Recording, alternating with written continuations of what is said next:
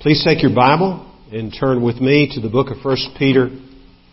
We resume our consideration of 1 Peter, and today we're going to be looking beginning in chapter 5, verse 5 through verse 7 of the same chapter. 1 Peter chapter 5, verse 5. You younger men likewise be subject to your elders, and all of you clothe yourselves with humility toward one another. For God is opposed to the proud, but gives grace to the humble. Humble yourselves, therefore, under the mighty hand of God, that He may exalt you at the proper time, casting all your anxiety upon Him, because He cares for you. Special occasions can be stressful. And a stress point that many times accompanies those kind of occasions is what to wear for that occasion.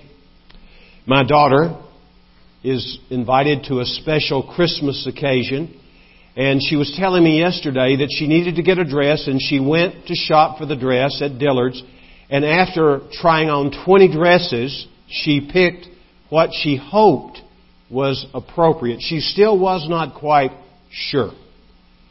As I listened to her tell the story, I went back some 25 years. It was warm weather. I cannot tell you whether it was late spring or the middle of the summer. All I know is when my family and I, all four of us, got into my 1968 Ford Fairlane that had no air conditioning, and we were driving from Arlington to Highland Park to go to a wedding of a friend. As we prepared to go, we were talking about what should we wear. And we picked out what we were going to wear. And immediately when we walked into the sanctuary, which was jam-packed, it probably holds 1,200 people, and there was barely a seat that was not occupied, I knew, and Sally knew, that we had not picked the right attire. It seemed like everybody there was in a black coat and tie. I had a lime green... Maybe that's not quite right. I'm exaggerating. It was a mint green sport coat with dark green slacks to match. And Sally had a beautiful dress that had some hand-painted designs on it. It was gorgeous. But we knew it was not the right attire for the occasion. We probably were thought by most of the people there that we'd just gotten off the turnip truck, and they would not have been far from accurate in their assessment of us. Well, as the wedding began to wind down, I leaned over to Sally. There was one of our children between us, and I said, if you don't mind, I don't think we're going to go to the reception at the Dallas Country Club. And she looked at me and she gave me no pushback at all. So we made a hasty escape as soon as we could to our car and hauled it back to Arlington, where we lived. Well, Christmas is a special occasion, isn't it? And the question is, what should we wear for Christmas? It's the same thing for each of us. This passage commands it, actually. In verse 5, the Scripture says, all of you clothe yourselves with humility toward one another. We are to clothe ourselves with humility. One size fits all. And it's appropriate for every occasion, not just as it relates to special occasions, but for every occasion in our lives. I'd like to talk a moment about this matter of humility. I'm going to talk, first of all, about what humility is not. Humility is not low self-esteem. To the contrary, a person who clothes herself or himself with humility is expressing a proper understanding of who she or he is in Christ. I think about David, who was a man of strong self-worth. But he wrestled with his sense of self-worth. We know this because he penned Psalm 139. And after he thinks about who God is and thinks about the way in which God thinks of him, with great fondness. The result was he chortles to the uneducated observer by saying, I thank you, God, for I am fearfully and wonderfully made. Now that was not an expression of low self-esteem. It was a recognition of the fact that he knew why he was as gifted and talented as he was. It's because God had overseen his conception and his formation in his mother's womb, creating in him the necessary gifts and talents to become the person that he was. So please do not mistake humility for something that is akin to low self-image. It's just not the case. Humility is not denying the power that you have either. Some of people are sort of like humble from the world's perspective, and they can hardly look you in the eye, and they sort of shuffle around, and when you give them a compliment, they just can't even take it whatsoever. That's not humility either. Here's what humility is, piggybacking on the last thing which I've said. It's not the denial of the power we have, but it's acknowledging the source of that power. Who is it who gives us the capacity to have confidence in certain situations? We can say with the Apostle Paul that if we have adequacy, if we are competent, our adequacy and competency comes from none other than the Lord Himself dwelling in our lives. This is very important as we consider this matter of humility. Humility is not denying the power that you have, but acknowledging the source. Think about Daniel. Daniel, a young man. Daniel, despite his youth, was a very wise man. And you may recall that Nebuchadnezzar, who was the emperor really of the world, in the sense, had a dream. He did not understand the dream. He called all of his wise men in and said, I need you not only to interpret the dream which I had, but to tell me the content of that dream. Well, that was petrifying because they knew how irascible this emperor was, how whimsical he was, and how wicked he could be in meting out punishment for failure. Well, they couldn't figure out what the dream was. Word got to the young wise man, Daniel. And Daniel got an audience with Nebuchadnezzar. And he said to Nebuchadnezzar, I don't have the capacity to interpret this dream. But there is a God in heaven who can. And then a little later, in the second chapter of Daniel, verse 36, this is what Daniel says. Listen carefully. We will interpret this dream for you. Who was with Daniel? His friends were not with him. They were back wherever they were living, praying for him. But who was he speaking of? He was saying it will be a collaborative effort between God, who is in heaven, my God, the God of Abraham, Isaac, and Jacob, and me, a tool in His hand. Remember, humility is not denying the power you have. It's acknowledging its source, just like Daniel acknowledged the source of the power that he exhibited in interpreting this dream. Humility is, in addition to that, putting others before yourself. If you want to now, you can look, if you want to follow along, as we'll look at some of what is taught in Philippians chapter 2. This is what we read in verse 3 and verse 4 of Philippians chapter 2. The Scripture says, do nothing out of selfish ambition or vain conceit, but in humility consider others better than yourselves. Each of you should look not only to your own interests, but also to the interests of others. So what is characteristic of a person of humility? A person of humility is one who puts the concerns of others before himself or herself. It's true, isn't it? The truly humble person is self-forgetful and is used by God to minister to other people. Those words are said in the context of one of the greatest passages on Christmas in all the Scripture. The incarnation of God in the person of Jesus Christ. In verse 5, Paul writes, your attitude should be the same as that of Christ Jesus, who being in very nature God, did not consider equality with God something to be grasped, but He made Himself nothing. He took on the very form of a slave. He was a servant. He emptied Himself. There are those who would say, aha, that explains that Jesus was in fact only human while He was here on earth. But that's not what the text teaches. The idea of self-emptying has to do with emptying Himself of the right He had as deity, as God, to decide what He was going to do.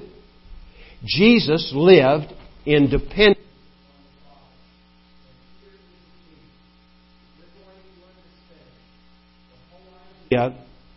of humility. We must understand this. Jesus says this in John 5, verse 30. He says, I do not speak or do anything on my own initiative. I have come to do the will of Him who sent me. So please understand that humility is about dependence upon the Lord. It's depending upon His power to enable us to serve one another. One of the key indications that a person is a person of humility is the ease with which that person serves others. The self-forgetfulness that enables him or her to be a servant to others. Jesus Himself said, the Son of Man came not to be served, but to serve, and to give His life a ransom for many. It boils down, as we go a little further into Philippians chapter 2, where the Scripture says, He became obedient even to the point of death on a cross. The shameful, awful experience that Jesus underwent, He became obedient to death on a cross. Remember, Jesus understood full well what Moses had written in Deuteronomy, that anyone who is hanged on a tree is cursed by God. Jesus knew what He was getting Himself into when He voluntarily came and substituted His life for your life and my life. He had to become human in order to do that. But He understood full well what He was facing. And it was expressed in the Garden of Gethsemane. Remember what He said to the Lord, if it's your will, please remove this cup. And He was speaking of the wrath of God, the cup of the wrath of the Lord. Please remove this from me, if it's your will. But we know on other occasions, in addition to the one that was cited just a moment ago from John chapter 5, Jesus is heard saying, I have come to do your will, O God. This was His motive. And it's an expression of humility. If I'm humble or you are humble, we are people who are bent, committed upon and to do the will of God. Just like Jesus was. You say, well, that was Jesus, and I'm not Jesus. Well, that's obvious. None of us is Jesus. But what do we know about where Jesus is now? He is in heaven, of course, in bodily form, sitting at the right hand of the Father, interceding for us. That's what He's doing, according to Hebrews and other places in Scripture. But also He resides in us, does He not? Christ is in us. And Jesus is the one who enables us to be humble. What is said here by Peter? It's very interesting. We cannot see this because we read with English eyes. But in the original language, Peter takes some of the identical language that was used by the Gospel writer John when he talked about what happened in the upper room before the observance of the Lord's Supper was instituted. You may remember that Jesus and His men, on the night that Jesus was betrayed, came to a prearranged meeting place in an upper room to celebrate the Passover. They got there, And there was a basin and there was water, but there was no slave to wash the feet of Jesus and His apostles. And they were looking around, wondering who was going to do the foot washing. And then, to their surprise and maybe their dismay, Jesus is described as taking the towel and girding Himself around the midsection. And the word translated girding or clothing, it's the same word that Peter uses here. Undoubtedly, Peter had that etched in his memory as he thought about this experience. And Jesus became a slave, in effect, to them. And then He says, in John 13, probably about 15, He says, I have left an example for you that you should follow. That example. Moses himself, as we read from Numbers chapter 12, was a man who was a humble man, the most humble man on earth. And we see some things from this episode out of the life of Moses that these things give us a further sense of what is characteristic of a truly humble person. The story, of course, his older sister, his older brother began to grouse and complain about his being the only mouthpiece. After all, he was the baby in the family. Couldn't they speak too on behalf of God? And God did not take too kindly to that.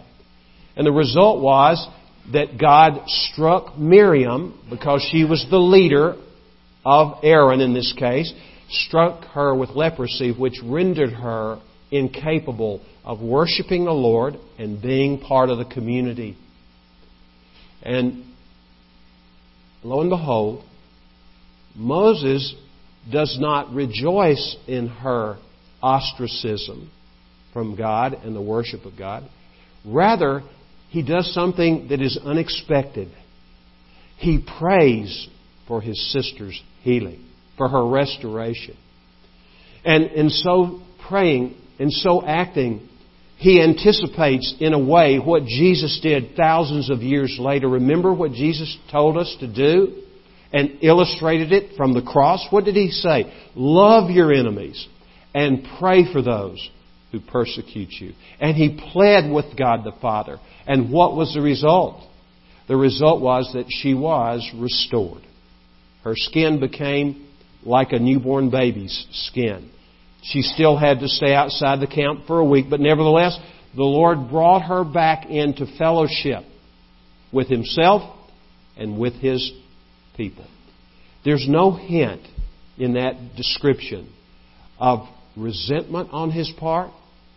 There's no hint of a desire to retaliate toward her. And these things are true of a person who's truly humble. A person who is not willing to strike back. Last week, we looked at an illustration out of Numbers 11 regarding good spiritual leadership in the church in the form of elders and pastors. And we saw how when Moses was overloaded with work, his father-in-law suggested that he get some help. He took the suggestion and he got 70 men who served as elders. And they were supposed to meet with Moses and Joshua at the tent of meeting. 2 men of the 70 did not come at the appointed time. Their names were Eldad and Medad.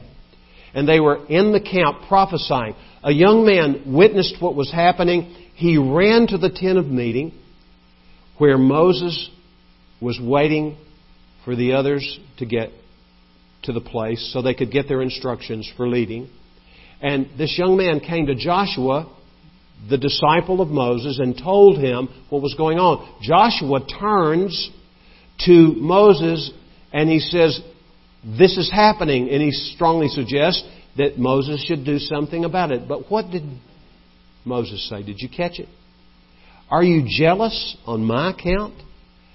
It would suit me if all the people, not just these 2 men, but the entire group of people who make up Israel would have the Spirit come upon them and they also could prophesy. That's an expression of humility in another way. Not only was Moses reluctant and resistant to getting even with his sister and brother, he was also ready, at the ready, to share the limelight and the load. This is true of persons who are humble. We've seen several aspects of what it means to be humble. But let me finish with a general statement about humility before we go and look at the text from another angle. The truly human person is humble. You think about two people, the only two people who were genuinely humble, one only for a while. We don't know how long Adam was like that, but we know when he was created, he was unmarred by sin. And undoubtedly, he was a humble man.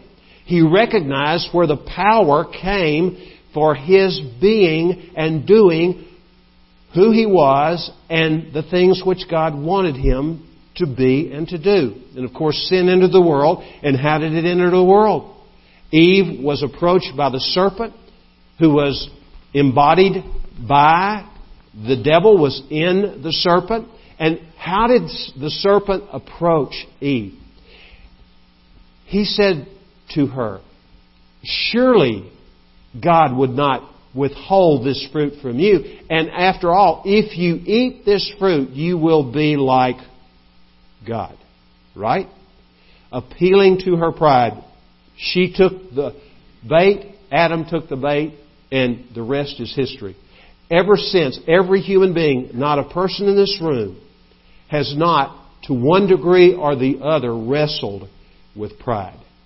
It is an ongoing issue for the vast majority of us. How to overcome the pride that is so endemic, it's so native, it's so basic to who you are and I am as a descendant of Adam. How to overcome that.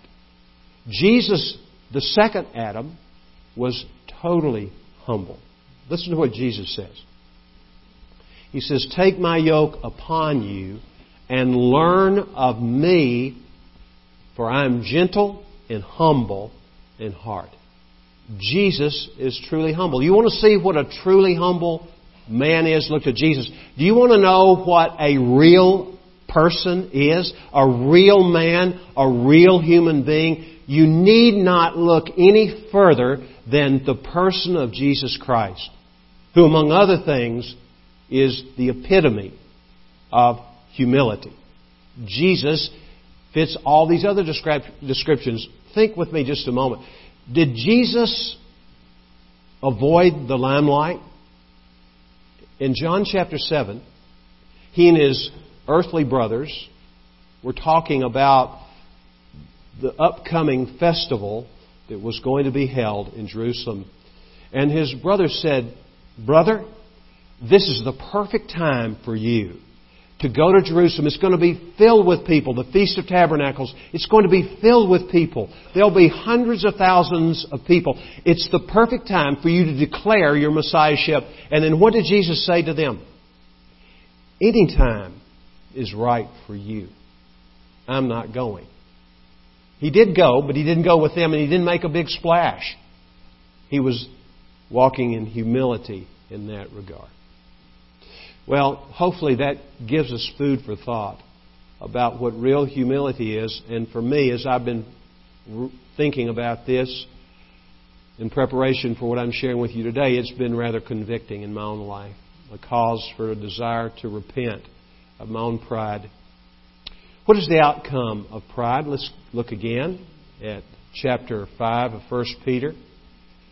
Beginning where we started and reading a little further in verse 5. "All of you clothe yourselves with humility toward one another." Certainly we're to have humility toward God, but we're to have that humility toward one another. In Romans chapter 12, verse 10, Paul writes this. He says, "Prefer one another to yourself," by implication. Put others before yourself, he said. Then Peter goes on to write here, "God is opposed to the proud, The outcome of pride is God's opposition. In the book of James, this is what James writes. He says, if anyone wishes to be a friend of the world, he makes himself an enemy of God. And then in the book of 1 John, chapter 2, the Bible says, if anyone loves the world, the love of the Father is not in him or her. If I love the world, there's no place for my love for the Father to coexist with the world. And then in the next verse, John writes about the various characteristics of the world, the last of which, there are three aspects. I want to talk just about the last one. It says, the boastful pride of life. That is an aspect of the world. And if I harbor pride in my heart, which all too often I have done in my life, if I harbor pride in my life, the love of the Father cannot coexist with that. And the Lord opposes that. Do you have any idea how dangerous it is to oppose God? Please take your Bible and turn to the book of Job. And we're going to look at two parts of Job, one in chapter 33 and then another in chapter 36. In hopes of finding an answer to the question, how does God's opposition show up in our lives? Job 33, verse 14. This is a great statement. For God does speak, now one way, now another. Though man may not perceive it, in a dream, in a vision of the night, when deep sleep falls on men as they slumber in their beds, He may speak in their ears and terrify them with warnings, to turn man from wrongdoing and keep him from pride, to preserve his soul from the pit, his life from perishing by the sword. Or a man may be chastened on a bed of pain, with constant distress in his bones, so that his very being finds food repulsive, and his soul loathes the choicest meal. His flesh wastes away to nothing, and his bones, once hidden, now stick out. His soul draws near to the pit, and his life to the messengers of death. Yet if there is an angel on his side, as a mediator, 1 out of 1,000, to tell a man what is right for him, to be gracious to him and say, spare him from going down to the pit, I have found a ransom for him. Then his flesh is renewed like a child's. It is restored as in the days of his youth. He prays to God and finds favor with Him. He sees God's face and shouts for joy. He is restored by God to his righteous state. Then he comes to men and says, I sinned and perverted what was right, but I did not get what I deserved. He redeemed my soul from going down to the pit, and I will live to enjoy the light.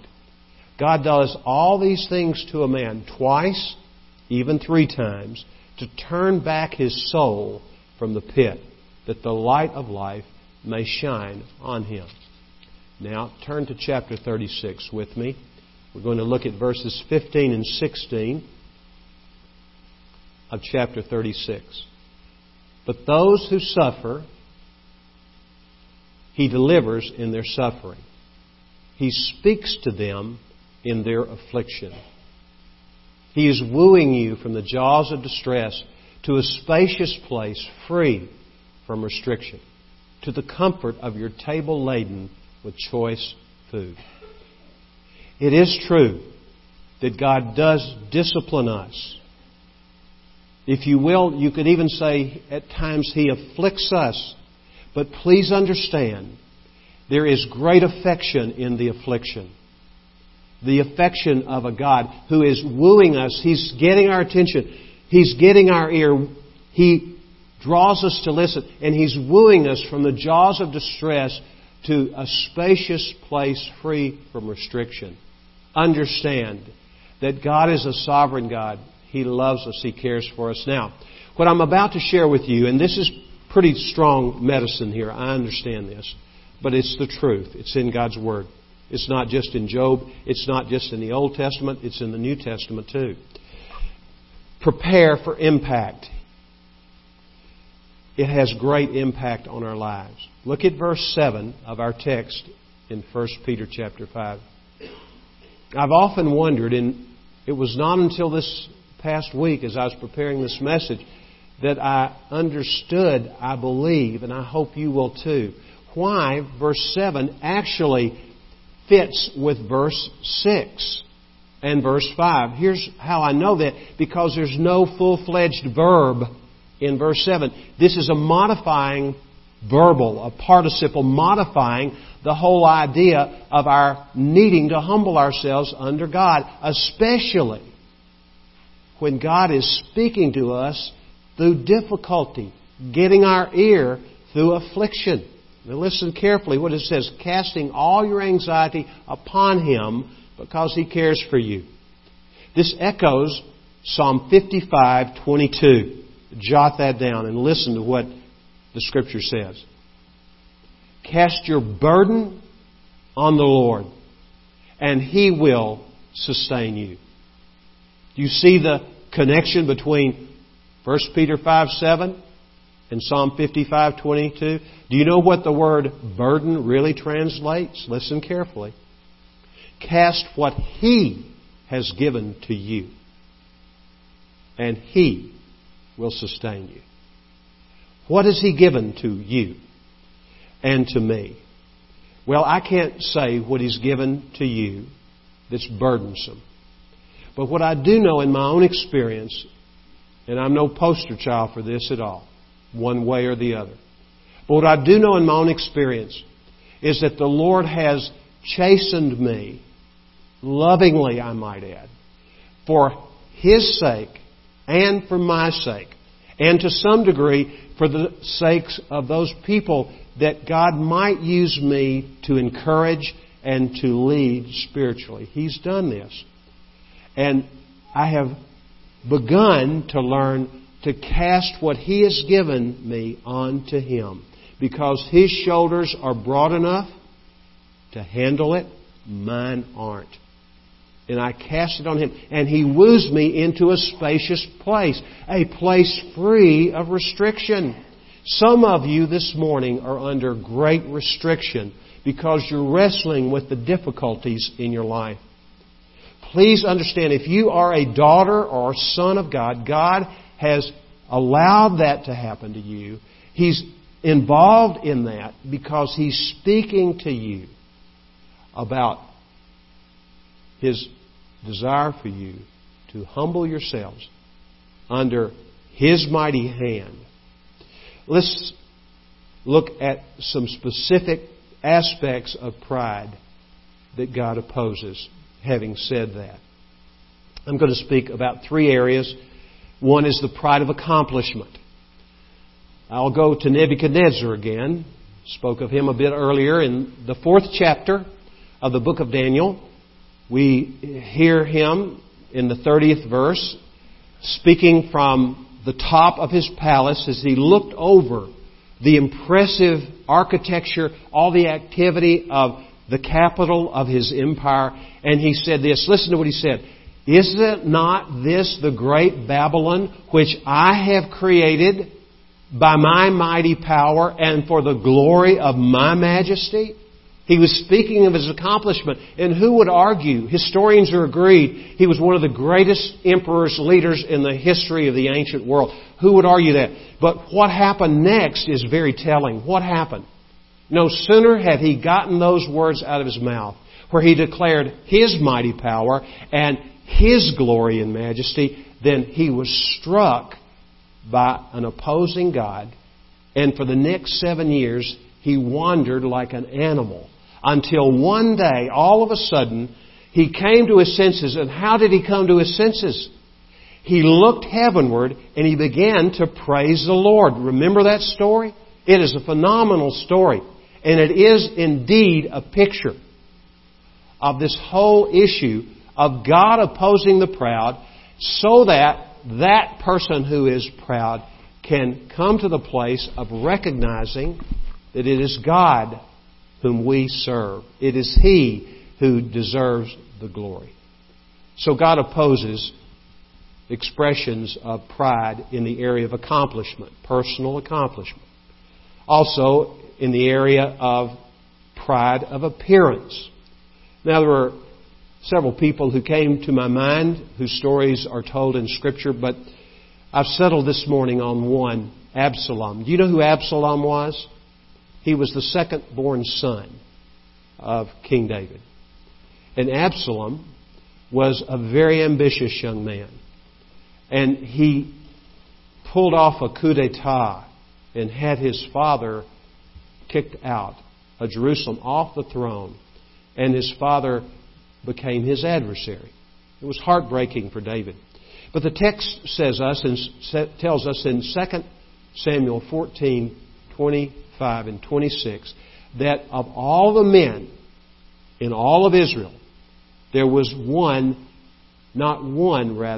more handsome than Absalom. And then the writer includes the fact that his hair was just to die for. I can understand that.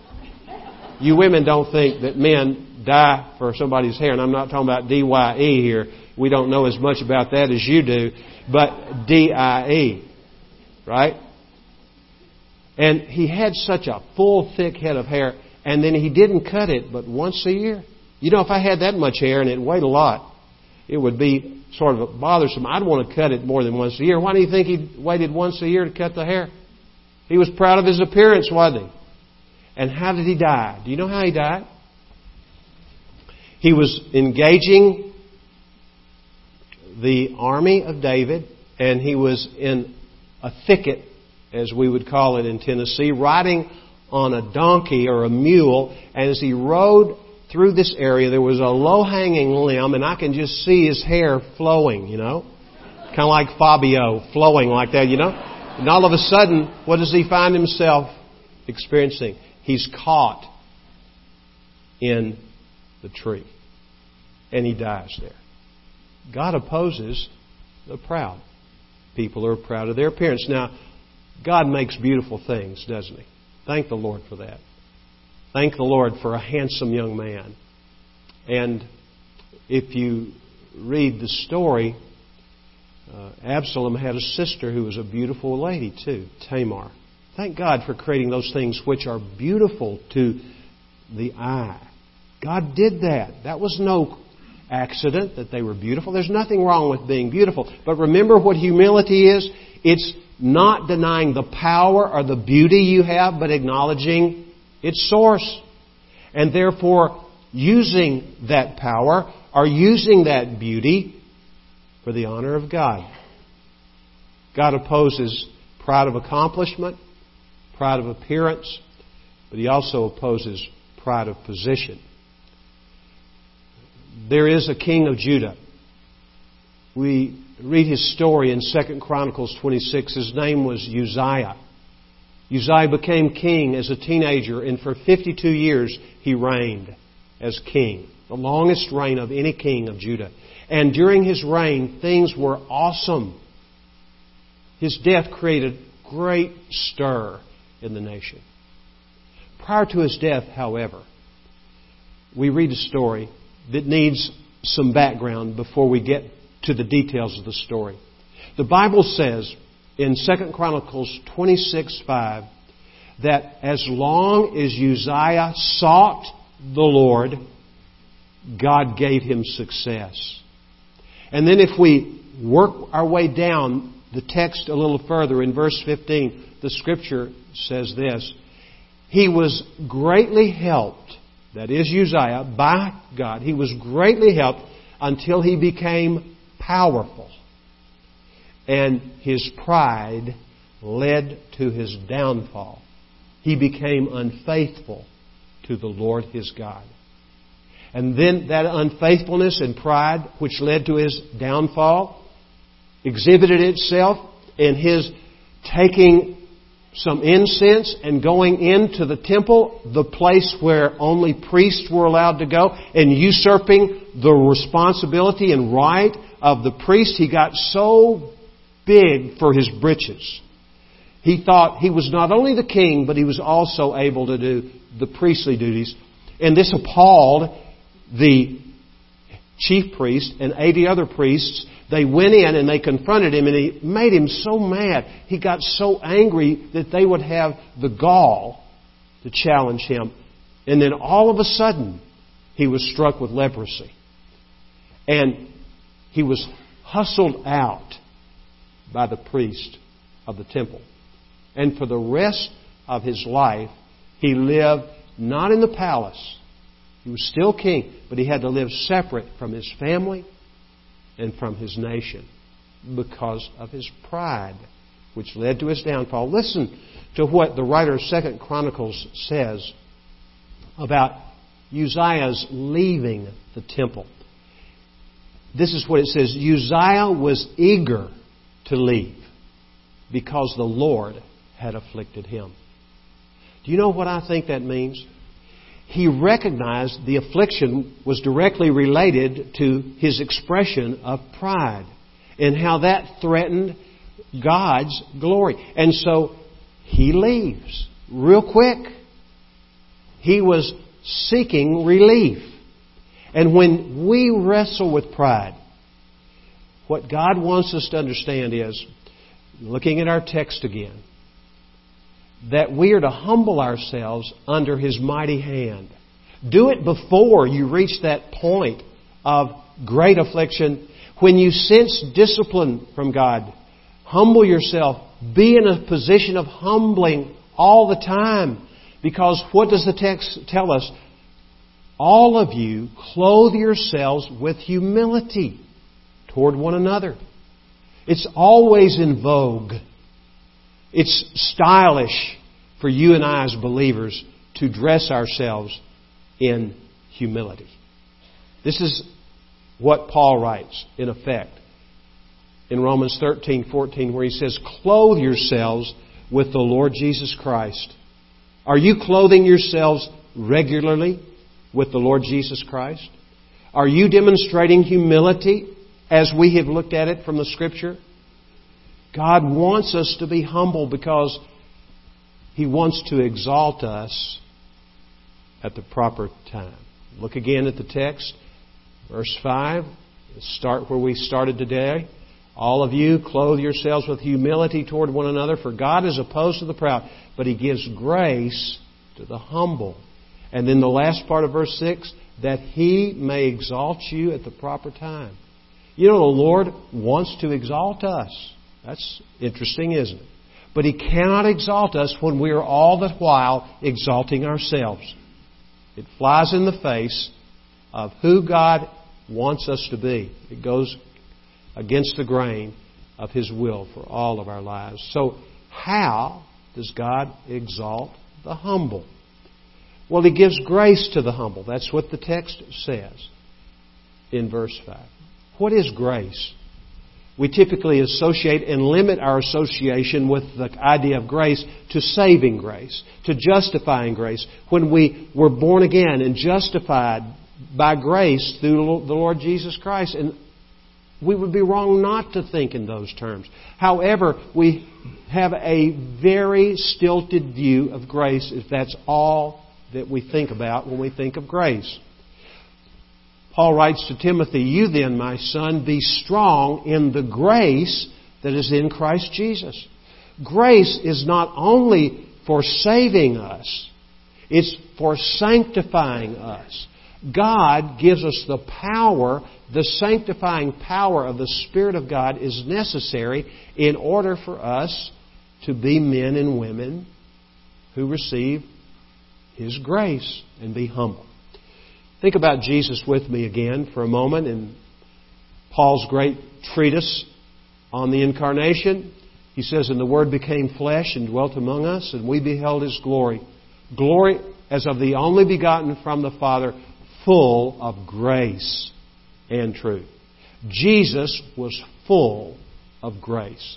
And 2 verses later, this is the way that John writes about Jesus. "And of His fullness we have all received." Now, if you know Jesus Christ, how much of the fullness of Jesus have you received? According to what the Bible teaches. You have received all of His fullness.